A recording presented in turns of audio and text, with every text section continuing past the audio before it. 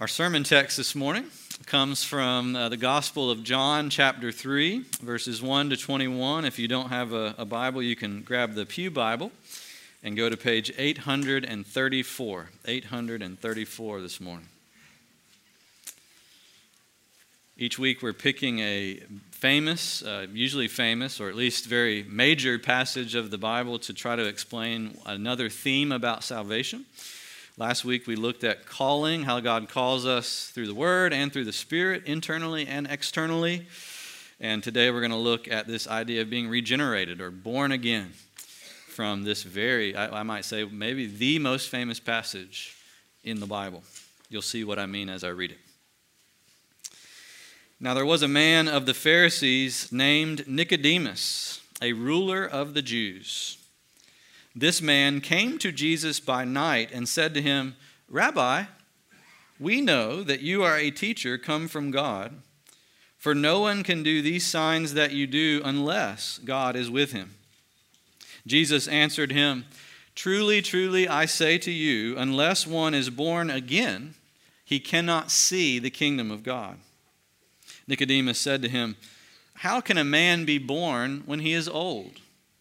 Can he enter a second time into his mother's womb and be born?" Jesus answered, "Truly, truly, I say to you, unless one is born of water and the Spirit, he cannot enter the kingdom of God. That which is born of flesh is flesh, and that which is born of the Spirit is spirit. Do not marvel that I said to you, you must be born again. The wind blows where it wishes, and you hear its sound, but you do not know where it comes from or where it goes. So it is with everyone who is born of the Spirit." Nicodemus said to him, "How can these things be?" Jesus answered him, "Are you the teacher of Israel, and yet you do not understand these things? Truly, truly, I say to you, we speak of what we know and bear witness to what we have seen, but you do not receive our testimony. If I have told you earthly things and you do not believe, how can you believe if I tell you heavenly things? No one has ascended into heaven except the Son of Man, who descended from heaven. And as Moses lifted up the serpent in the wilderness, so must the Son of Man be lifted up, that whoever believes in him may have eternal life. For God so loved the world that he gave his only Son, that whoever believes in him should not perish, but have eternal life. For God did not send his Son into the world to condemn the world, but in order that the world might be saved through him. Whoever believes in him is not condemned, but whoever does not believe is condemned already, because he has not believed in the name of the only Son of God. And this is the judgment. The light has come into the world, and people love the darkness rather than the light, because their works were evil. For everyone who does wicked things hates the light, and does not come to the light, lest his works should be exposed. But whoever does what is true comes to the light, so that it may be clearly seen that his works have been carried out in God. Well, the grass withers and the flowers fade, but the word of our God stands forever. Amen. I'm sure you have an example of a conversation that you've had in your life that you have never forgotten. All of us have those conversations. I thought of a few this week. I won't share them with you. I know some of them are maybe a little personal or private, but think about whatever conversation that is that comes to your mind, and there are numerous reasons why a conversation sticks with you. On the one hand, it could be because it was painful. Conversations can be very painful sometimes. They can cause sadness, they can cause anger and frustration. Or a conversation can be very memorable because of how happy it was, how joyful it made you, the news that was shared. You'll never forget a day in your life. I mean, those conversations you can go back to, and you can remember the words, you can remember the tone of voice, you can remember the look in the person's eyes, what they're wearing sometimes. Isn't that vivid? Well, in the Gospel of John, I love this about the Gospel of John. It's only true of this book of the Bible. that we get several conversations that Jesus has with individual people told to us. And usually they were private. It was just Jesus and that person, like this conversation. Well, think about that. If it was a conversation between Jesus and Nicodemus and only them at night, how did it get into the writing of John? Somebody remembered it. And there are only two candidates, right? Either Jesus remembered it, which I'm sure he did, or, and I think this is probably very likely, Nicodemus never forgot it and never got tired of talking about it. This conversation, which, wasn't, I guarantee you, it wasn't pleasant for Nicodemus at first. It probably was a little bit startling at first for Jesus to tell him the things that he tells him. Yet, nevertheless, I think, bore fruit in Nicodemus' life, because we see at the end of John's gospel that one of two men to take Jesus down from the cross and care for his body was, guess who? Nicodemus. At the heart of the passage is verse 3, if you'll look at verse 3. Jesus says to Nicodemus, "Truly, truly, I say to you, unless one is born again, he cannot see the kingdom of God." Jesus repeats the same idea in verse 6.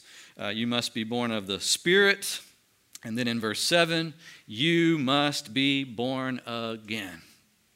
It's not negotiable. You must be born again. If you're going to be saved, if you're going to have a relationship with God, if you're going to go to heaven, you must be born again. What does that mean?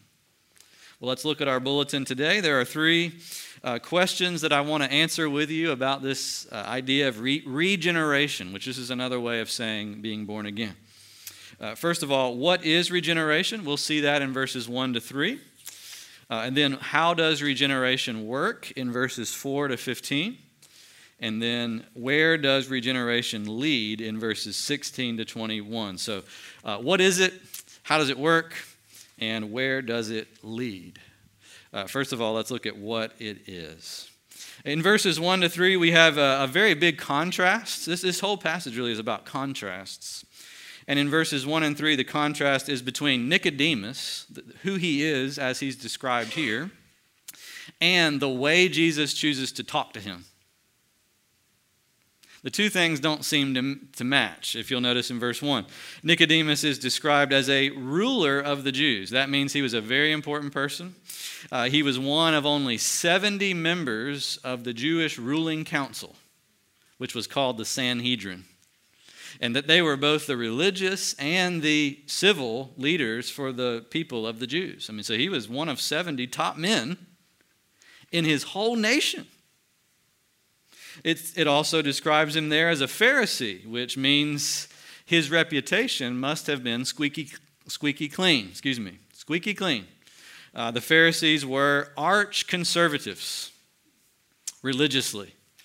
They believed in every word of the Bible like we do, except they did this. They not only believed in every word of the Bible, Jesus had beef with them, they felt like they needed to add more words to believe to the Bible. Jesus didn't like that, and in fact, doesn't seem to match. If you believe in every word of the Bible, why do you feel like you need to improve it after all? And yet the Pharisees were always adding more things to do. Usually it was the to-do list that they were obsessed with. And Jesus often criticized them. But it seems like this ruler and this Pharisee was on Jesus' side. Because he comes to Jesus by night in verse 2. Why do you think that Nicodemus would want to visit Jesus at nighttime?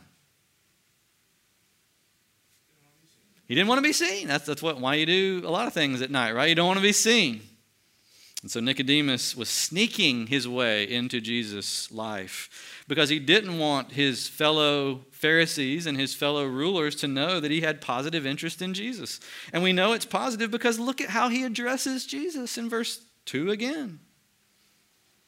Or verse 3, Rabbi, teacher. We know that you are a teacher from God. You're not just an ordinary teacher, because an ordinary teacher could not do these miracles that you do.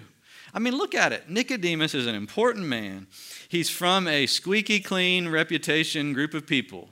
And he has an actually positive view of Jesus, unlike most of his peers. And yet notice how Jesus chooses to talk to this man. Jesus cuts his flattery off at the knees. And in verse 3, he looks him in the eye and says, solemnly, truly, truly, which is that's the double word, amen, amen. A Jewish way of saying, I swear to you, Nicodemus, that unless one is born again, he cannot see the kingdom of God. Now, incidentally, for anybody in here who's not a Christian, or you don't know if you're a Christian, you're maybe exploring the Christian faith, this is a great way to know whether you are dealing with the real Jesus or whether you're dabbling in a Jesus on your own terms. This is a great way to know. If you're just dabbling with Jesus on your own terms, which is very common, by the way, lots of people do it, they're just dabbling in Jesus. That Jesus will never look you in the eye and tell you anything you didn't already want to hear. He actually will be just a mirror image of yourself, because you're coming to Jesus just to have yourself affirmed. And so you'll get that. You'll look at him and he'll smile at you with a sweet, sugary smile and tell you everything smooth that you wished. But if you have the real Jesus on the other end of the line, here's how you know it. He begins to put his finger on places in your life you did not bargain for. He begins to tell you things you did not necessarily come to him to hear, because he's not telling you your terms, he's telling you his terms. Nicodemus has the real Jesus on the other end of the line. And this Jesus is tugging and fighting and beginning to help Nicodemus understand that, yes, even he, religious man, extraordinaire, leader, VIP, even he needs to be born all over again. He needs his old life done away with. Because in God's sight, it's as if it's worthless. And he needs a new life given by God put in its place. Now, I think it's so cool that this idea of being born again is told in this conversation with this man.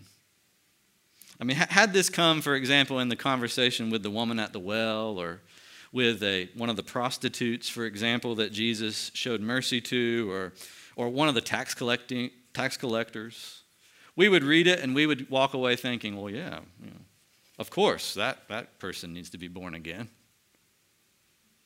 Prostitute? Yeah, prostitute needs to be born again.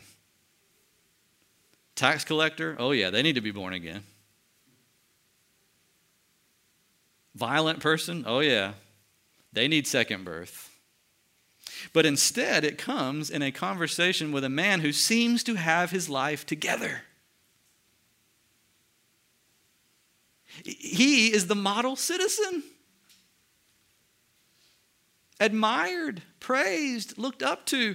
And Jesus tells him he's got to be born again. It's a little bit like when you're nervous about taking a test in school and you have it second period and one of your friends who's like really smart has it first period, and you rush up to him after class and say, hey, how was it? How hard is it? How does it make you feel if that smart person says, it was hard. I failed. It was hard. How does that feel? Oh. If she didn't pass it, I'm dead meat. And so Jesus is giving us this grace, this wonderful privilege of seeing him talk to the top of the class and to tell this man, top of his class, you cannot please God on your own, Nicodemus. You cannot come to God. In fact, he says you can't even see the kingdom of God. You can't even understand God unless there is regeneration. Now that word again, I want you to highlight that word again, born again. And I want to give you some thoughts about that because it helps you understand what being born again means. I think everybody knows what the word born means. Of course, that's easy. We know what it is to be born. But what does it mean to be born again? Well, the word there is actually a word with a double meaning. It would be really vividly translated in English if Jesus said, unless one is born from the top. Think about that phrase, from the top. We can use it in two ways. We might say, start it from the top. What do we mean by that? Back to the beginning, all over again. Wherever you are, stop it and go all the way back. But we could also mean from the top as in what? You're higher and you are sending something down. I'm throwing down a tool from the top down to the bottom so that you can have it. From above, down below. From the ladder, down to the ground. Well, the word again in Greek is exactly like that. It's a word that means on the one hand, again, like repeat. But it's a word that also means from above, coming down from somewhere else. And so if you understand that word, you can understand what regeneration is. It's a whole new start. It means that your old way of life has to be put to an end, so to speak. It has to be ended. The chapter has to be closed, and a whole new life has to be put in its place. But that new life that needs to be put in its place cannot be produced from below. It's not a life that you can produce in yourself or that I can produce in myself. It must come to us from God above, placed in our hearts from heaven. And so it's a miracle on two counts. It's a miracle for two reasons. It's a miracle because, one, it's a radical life change. And it's a miracle, too, because it's a change that you can't do for yourself. Jesus says to him and to us, which, by the way, it's not just Nicodemus, because later when he says you must be born again, the you is plural. Y'all must be born again. That means every single human being stands in need of a new birth. That need can only be met by God. That need cannot be earned. That need cannot be deserved. Christianity is not about being good and doing good. Although, of course, I believe you should do good and be good. We should all. Jesus is working on us to do that. But that's not the only thing it's about. Christianity is a supernatural religion. This morning, if we're just a bunch of people meeting together to learn how to be good, that's depressing.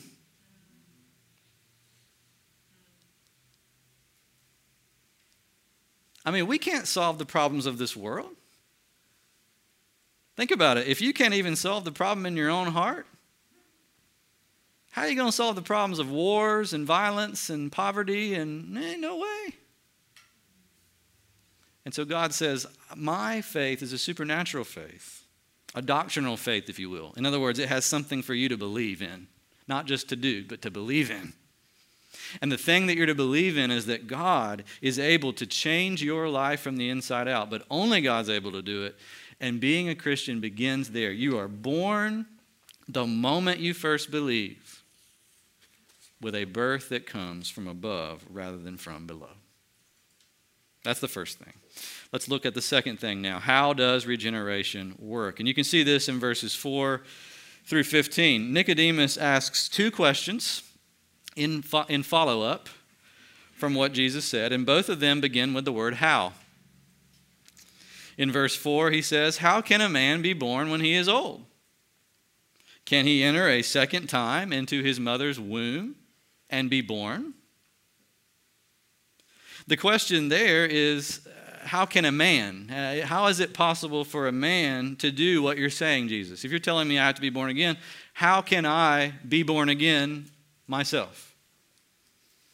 And of course, he takes a very weirdly literal reading of Jesus. We must acknowledge that. And frankly, a little awkward. Can a man enter a second time into his mother's womb and be born? And Jesus is like, okay, weirdly literal Nicodemus, I'll answer your question. But then I want you to notice, after he answers his question, again in verse 9, he goes back to a similar question, how? It's like Jesus' answer is not enough for him. He first asks, how can a man do this? And then when Jesus says a man can't, he goes back and says, well, how can even God do this? How can these things be? Meaning, how is this even a possibility for a person to be born again? What Nicodemus is lacking here is the wonderment of God's work in the human heart to make them new creatures. Think about it. There's almost nothing more full of wonder than childbirth. Right? Many of us have experienced it firsthand. Stacy experienced it differently than I did, by far. But we both together experienced it from different angles, and both of us were in awe. And I'm sure you were too if you've ever experienced it. It makes you feel so small. It also makes you feel so helpless. It makes you feel full of mystery in a way. Because, I mean, how in the world did new life come from us? It leaves you with so many questions, doesn't it? And just to sit there, all you can really do is say, wow. Well, if the new birth is another kind of birth like that kind of birth, and if the first kind of birth, which is physical, fills you with wonder, shouldn't the second kind of birth, which is more profound than that, fill you with even more wonder? And that's what Nicodemus is missing. He's missing the wonder. Sometimes we do. We want to always follow up with God. How, why? We are not that much different than our toddlers are to us. Are we there yet? Are we there yet? Are we there yet? How, why? Don't we do the same thing to God? We have a hard time accepting his mysterious and deep answers. We want more answers. We want answers that fit our, curiosities. And yet Jesus, he satisfies that to some degree by giving answers, but they're answers that are entirely on his terms, and they never take away the wonder. So when Nicodemus says, how can a man be born? Jesus simply says, Nicodemus, a man can't be born. God must make him born. It's the Holy Spirit, Nicodemus. Verse 5, look at what he says. Unless one is born of water and the Spirit, he cannot enter the kingdom. And that's the reason why we read Ezekiel 36 earlier in the service, because I believe Jesus is directly referencing Ezekiel 36, where Ezekiel said, there will come a day when I will sprinkle clean water on you and you will be cleansed. Your sins will be washed away. And I will give you my Spirit and you'll become a new person. And Jesus says that what Ezekiel foretold, I am now delivering. I'm now announcing to you, Nicodemus, you must be born of the water sprinkled and the Spirit given. That is not something you can do for yourself. Don't marvel. It's just like the wind, Nicodemus. You can hear the wind blowing. You can see it bending the trees, but you can't explain where it comes from or where it goes or what it even is. It's an unseen reality. And so with the Holy Spirit working his powerful will. Well, then Nicodemus, after he asks, how can God do this? Jesus gets even more pointed with him. Look at verse 10. This is pointed. Are you the teacher of Israel? And you don't understand these things? Paraphrase. Nicodemus, have you ever read the Old Testament? Have you ever read it? I know you have, but have you listened to it? Sometimes we have this crazy idea that the Old Testament tells us all this rough stuff that's really hard and cold and, very fleshly, and that the New Testament gives us all this wonderful, nice, cute stuff. That's a very big misunderstanding.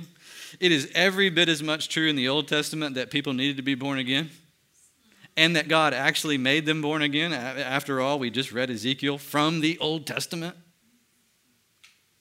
And so Jesus says, man, you're supposed to be an Old Testament scholar and you never picked up on this? I'm trying as hard as I can try to tell you this in earthly terms, Jesus says. I'm telling you in a way that a human can understand. And here you are asking me for a heavenly explanation, for a God-level explanation. I can't give you that because you wouldn't understand it anyway. I'm giving you the earthly explanation. And that's all you need, Nicodemus. Because no man, verse 13, has ever ascended into heaven, and no man needs to understand salvation or to be saved. Why? Because I have descended from heaven to tell you what I know. And what do I know? I came into the world to give up my life that you might be born again.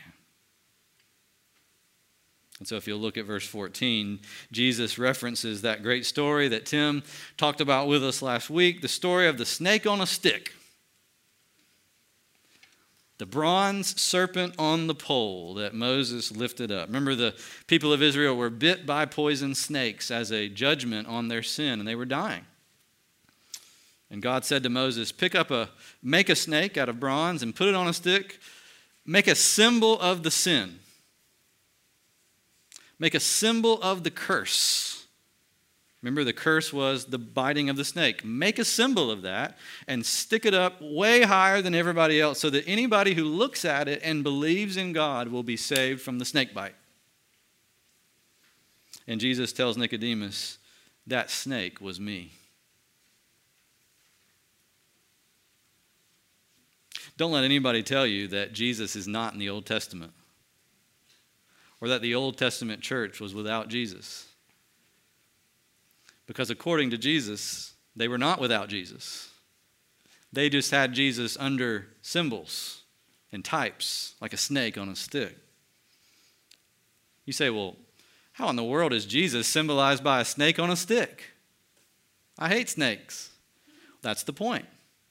At the cross, Jesus became a curse. Jesus became sin in all of its ugliness. When you look at the cross, you're not seeing a cute little precious memories trinket, a cute little gold medallion. When you look at the cross, you are seeing the ugliness and the awfulness of damnation. The damnation of God against sin and against sinners poured out on his Son. It's like the snake that bites us, Jesus became. He took all the poison and all the venom into himself, sucking it out of our lives so that our lives could be free from the poison and given the blessing. And he drained it dry. And because he did it so fully and completely, he was raised through his death. He was raised through his resurrection so that everybody in the world who looks at Jesus and says, that's my Savior, will be saved. Will be born again.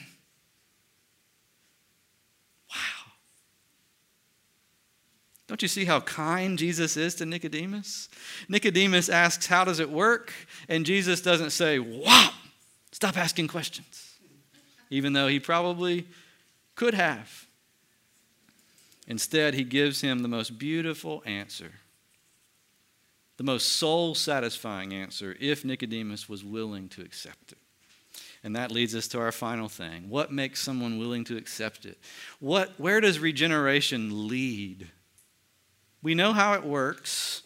We know that it works through the Spirit by the death of the Son of God becoming a curse. But where does it lead?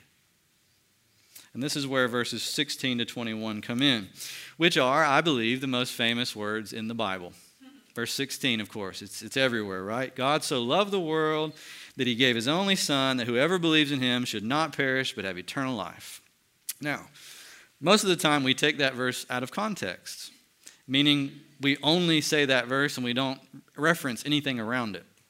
But I want you to see it this morning in context. It comes in the midst of a conversation with Nicodemus about regeneration. And so what Jesus is teaching in John 3:16 and following is the effect that regeneration is supposed to have on the person who receives it. Let me explain. For God so loved the what? World. Now, you got to know what he means by world, okay? He doesn't mean world as in nature, although God does love nature. This is not what this is talking about. World here means the sinful, rebellious, fallen world that hates God. God loved that world. Those people like us, who were in rebellion to him. In fact, John in his letter says to Christians, do not love the world. Don't love it. There he's warning us about loving the world in a way that approves of it, loving the world in a way that wants to join it and participate in it. Here, God's kind of love for the world is of a whole different kind. This is not a love of joining it or approving of it, but a love of redeeming it, a love of rescuing it. And he was so invested in rescuing it that he sent his only begotten Son. The eternal Son of God was exchanged for a hateful, bitter, spiteful world, so that anyone who merely believes in Jesus out of that world would become saved forever. Now think about it for a moment. Jesus' work in this world when he came was not to condemn the world. He didn't come to tell everybody, it's over for you, there is no hope, you're all going into judgment. Instead, he came to deliver people out through his cross. If that's true, think about it. Who in their right mind would refuse Jesus?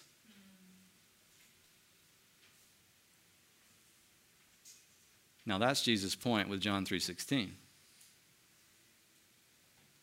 If the world, the ugly world, was exchanged for the only begotten beloved Son, and that beloved Son made it possible for sinners to be saved,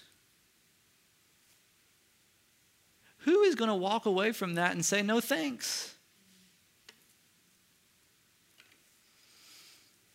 Mystery of mysteries.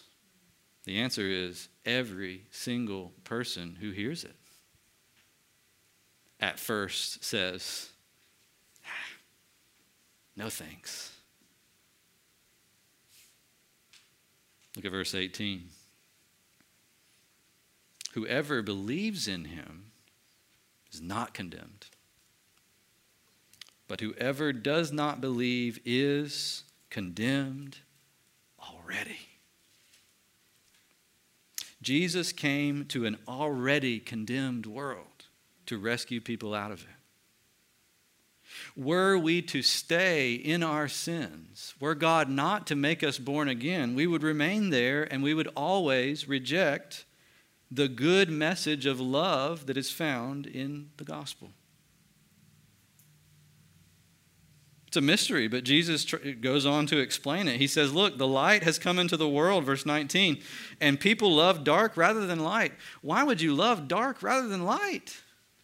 Well, Jesus says, because you want to hide. You want to hide all your bad deeds. Whoever does wicked hates the light and does not come to the light, lest his works should be exposed. We don't want exposure. We want hiding. And so we don't come to the gospel. We don't want Jesus. We don't want him to fix our lives because then he would tell us to do things we don't want to do. But notice verse 21. But whoever does what is true. Notice, not whoever does a bunch of good things to work off his sins. That's not what it says. It says whoever does what is true, meaning whoever responds to the truth. Whoever believes the gospel, the good news of Jesus, comes to the light so that it may be clearly seen that the works he has done have been carried out in God. What Jesus is doing in these verses is he's giving Nicodemus a test, and he's giving us a test. Do you want to know if you're born again? Because you have to be born again to go to heaven. You have to be born again to be saved. How do you know? Here's how you know. Those who are not born again still want to stay in the dark. They don't want to be honest about their sins. They don't want to admit that they need a Savior. They don't want to be exposed to God or to other people. Those who are not born again still want to rely on their own deeds. They just want those deeds to stay hidden. They want to hide them, but they live by works. They live by self-righteousness. Those who are not yet born again want the glory for themselves. They don't want to come to the light so that God could be glorified. Instead, they want their lives to belong to them. But here's the test. Those who have been born again do the opposite of all those things. Those who've been born again learn how to confess their sinful deeds, to be honest, to come into the light, to embrace the truth rather than the lies of our own making, and to seek the glory of God, as he says there at the very end of verse 21. They want to come to the light, not so that it would be clearly seen that they are awesome. Did you see that? It doesn't say everybody who's born again comes to the light so that it may be seen they are holier than thou. It doesn't say that. It says, so that it may be seen that their works have been carried out in God, that God might get the credit. That is the sign of a new birth. Go back to that wonderful time. If you've ever experienced childbirth, go back to that time in your mind. When the baby was born and you're sitting there in awe, flabbergasted at what you've just experienced, what is the first thing that all the nurses and doctors begin to do? Cut the cord, clean the baby, slap the baby. Baby cries, measure the baby, check its breathing, check its pulse. They begin to do the basic things to test whether the birth has led to healthy life. And if you'll look at these verses and consider them this morning, this John 3:16 to 21, it gives you a guide for how to check your own life as to whether or not you've been born again from above. Do you love the light? Do you want to rest in Christ alone as your Savior rather than your own deeds? Do you want God to ultimately get the glory for your life rather than yourself? That's like the baby cry, the newborn baby, the pulse of a newborn child born again of the Spirit. Y'all, if Jesus could say this to Nicodemus, if Nicodemus needed it, we all need it. Amen?